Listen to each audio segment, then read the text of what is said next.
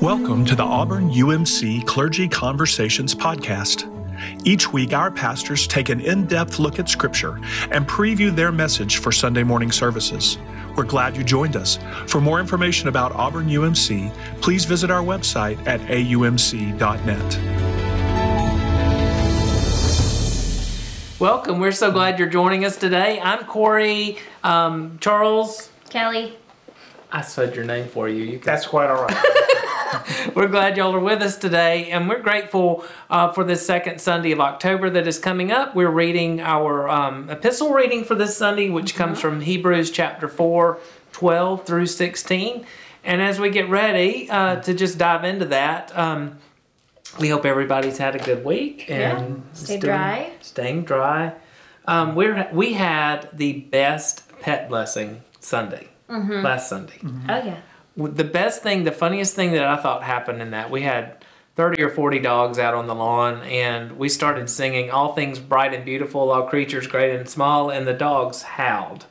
And it was like a moment of hallelujah. Remember that? No, I know, bad joke, but it was true. Remember? They were true. Joining in. Yes, it was great. And so we had a good time.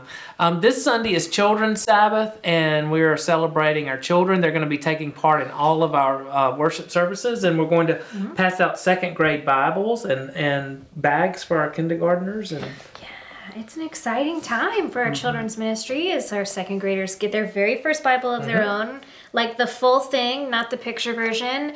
And we're giving these awesome worship kits for our kindergartners so that they can start to build these beautiful, wonderful, faithful habits of learning how to be in worship and how to participate in worship. And also, it's just going to be really cute. I think it's going to be great. I know. And to hear when we have it where children are going to pray, they've even written their own version of the Lord's Prayer, which is going to be extra special. So we're grateful for y'all joining us, and as we gather and read our scriptures for this Sunday, we invite Kelly. Can you pray? Yes, I'd love to. Great. Holy God, we are thankful for the gift of your word, that we not only celebrate this day, but we look forward to celebrating as we give that gift to our second graders. We ask this day that you would help us to hear your words in a new and a fresh way, that they would convict us and guide us and comfort us, that they would make us faithful disciples who walk in the way that lead to light. We pray these things in Christ's name. Amen. Amen. So our scripture today starts off with this kind of invitation to think about how God's word is really powerful. And we're going to read. Charles, can you read it for us? But before we do, do you remember your first Bible?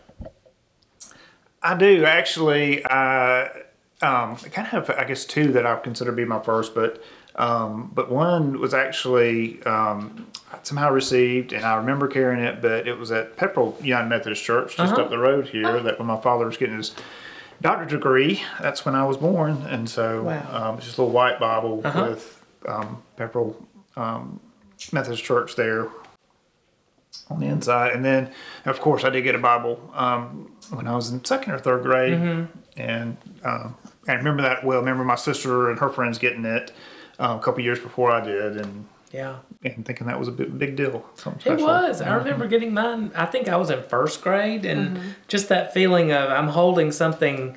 It was like the first adult thing that I was given. You know what I mean? It's something. I knew there was something really special about holding. Mine was a green King James version, and it had all the red words of Jesus in it, which I knew the red words were important. You remember yours? I think maybe we're not a very good sampling as all kids of United Methodist preachers. We all got our Bibles around the same time, sometime around first or second grade, and that's when I got mine. But my dad was a United Methodist pastor in a small church in the North Georgia Conference, and so I think I was the only child who was receiving a Bible on that Sunday, the Sunday that we did that. And I remember mine was an NIV Adventure Bible, and the front was kind of like a little bit sparkly. So, adult words and adult Bible, but sparkly on the front. Best of both worlds. But it was my dad that gave me my first Bible.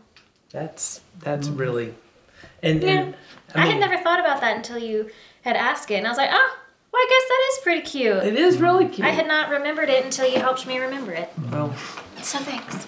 I think it's a good thing for everybody. You know, when did you first remember holding a Bible, and what did it feel like, mean, or even if you couldn't read it fully, because I just remember looking at the red words, thinking something special about those. Seems important. Yeah, exactly.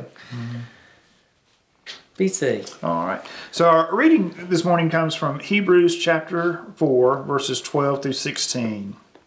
It says, "Indeed, the word of God is living and active, sharper than any two-edged sword, piercing until it divides the soul from the spirit, joints from marrow.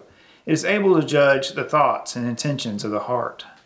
And before him no creature is hidden, but all are naked and laid bare to the eyes of the one whom we must render an account. Since then we have a great high priest who has passed through the heavens, Jesus, Son of God. Let us hold fast to our confession, for we do not have a high priest who is unable to sympathize with our weaknesses, but we have one who in every respect has been tested as we are, yet without sin. Let us therefore approach the throne of grace with boldness, so that we may receive mercy and find grace to help in time of need." Thank you, Charles. Kelly, I don't know if you have a different translation, or does yours have We any? didn't plan well. We were reading from the same translation Okay, today. I have I was just looking at the Message, and there's some interesting nuances where it basically says that God's word is sharp as a surgeon's scalpel, cutting through everything. Which, every time I hear the first part of this passage, it feels rough. It feels violent. It's a bit much. It's strong. Yeah, the images that it brings out. It is. I was really thinking, and I did get to that point without even looking at the Message of reading about the surgeon's scalpel. But this double-edged sword, I was thinking of like me with a machete out trying to get the kudzu from coming in my yard, just chopping, just kind of wild. But the way that it's really presented is, as you said, just very precise and very very exact. And also I came across an interesting point with that too, is that that so often that those instruments are so sharp that when they're really sharp, that they penetrate without us even realizing it. And I thought about God's grace in that way, that so sharp, so exact that that it penetrates our hearts without us even before we realize that it's even there, I guess, right? Which is helpful. Yeah. That's so funny that you said that. We've been working together too long. Well, I guess maybe not, because I thought you were going to say the opposite thing. That old chef saying that a dull knife is more dangerous than a sharp one. That's what I was thinking. You were just thinking the opposite of it. And maybe there's some wisdom to that. A dull knife is much more dangerous than a sharp one. I wonder if there's some wisdom to that in our own lives, whether we're really steeping our lives in Scripture, if maybe that's a little more helpful than if we're only partially steeped in Scripture. Do you know what I mean? Yeah. So I'm tracking. I'm thinking with you here. If you're not careful, if you're not living in the Word, it's almost dangerous. It would be that dull knife. I have never thought of it like that. Sometimes it takes a team effort for me to formulate one thought. Thank you. That's what I love about our conversations. We're all helping each other here, and it's a good thing. I think about how I was talking to Chris Kelsey earlier about the idea of pruning. Yeah. Remember when you read like when Jesus, in the red words, by the way, John 15. Talks about how the Father prunes every branch so that it can bear more fruit. Yeah. That when we read Scripture, there are parts of it's a meaningful cut. It's a strategic cut. It's not something that is done haphazardly. It's like when we feel like we've read something in Scripture and it's touched us or opened us up. It says in some ways. Yeah. It's like surgery. It's not there to hurt us or harm us. It may hurt, but it's not there to harm. Yeah. That's exactly that line of thinking, what I was thinking as Charles, you read verse 16. Let us therefore approach the throne of grace with boldness so that we may receive mercy and find grace to help in time of need. That sometimes that cutting that you're talking about is an act of grace and is an act of mercy, which is kind of, flips the idea of what we might think of mercy on our head, Yeah. on its head. Yeah. What thoughts are running through your mind? I think a couple of different things, kind of to tag on with verse 16 there, that we approach the throne of grace stands out, of course, boldness and receiving mercy. And I was watching a football game this weekend, and I think it was Tampa Bay, New England. Tom Brady returned to Foxborough there. And towards the end, there was a penalty that was not called, but it was offsides. But it was so funny watching the replay that the offensive lineman who flinched, who did that, like, you didn't even have to watch to see if he did it, because as soon as he did, his head went down. And it was like, he's been caught, but it was not called. But all you had to do was see that head going down. And I thought about that with this passage, that we don't have to approach with our head down and, without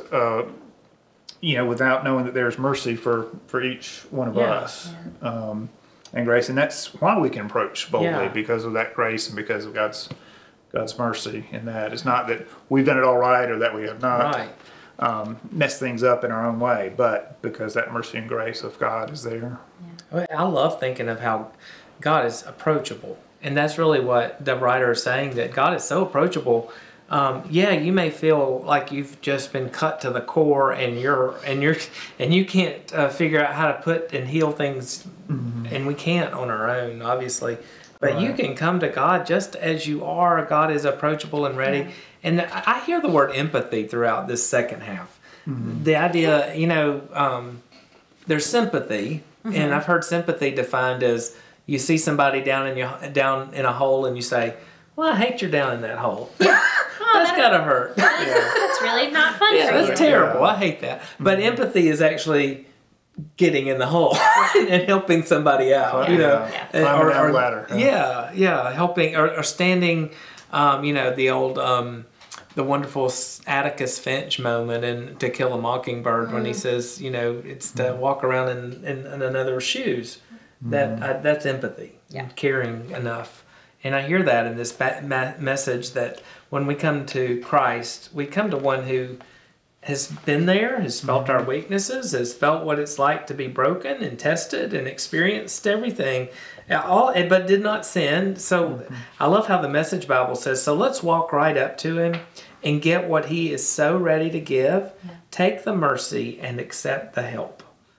And that's a beautiful and humbling and vulnerable moment to say, I need mercy, I need help.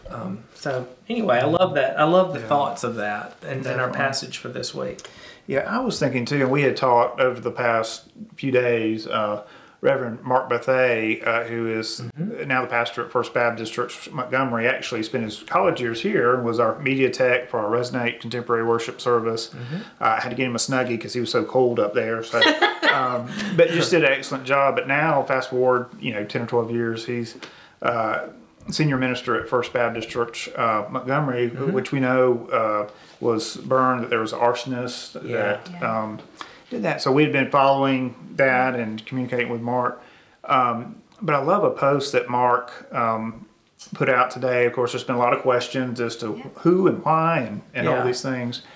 And he said this. He said, "There's some misinformation in the news article." He said, "I could include a link to that, but instead, I just want to point towards the cross." And it was a picture of their cross in their sanctuary. Wow. And in other words, there's just so much talk, again, so many questions, so many things.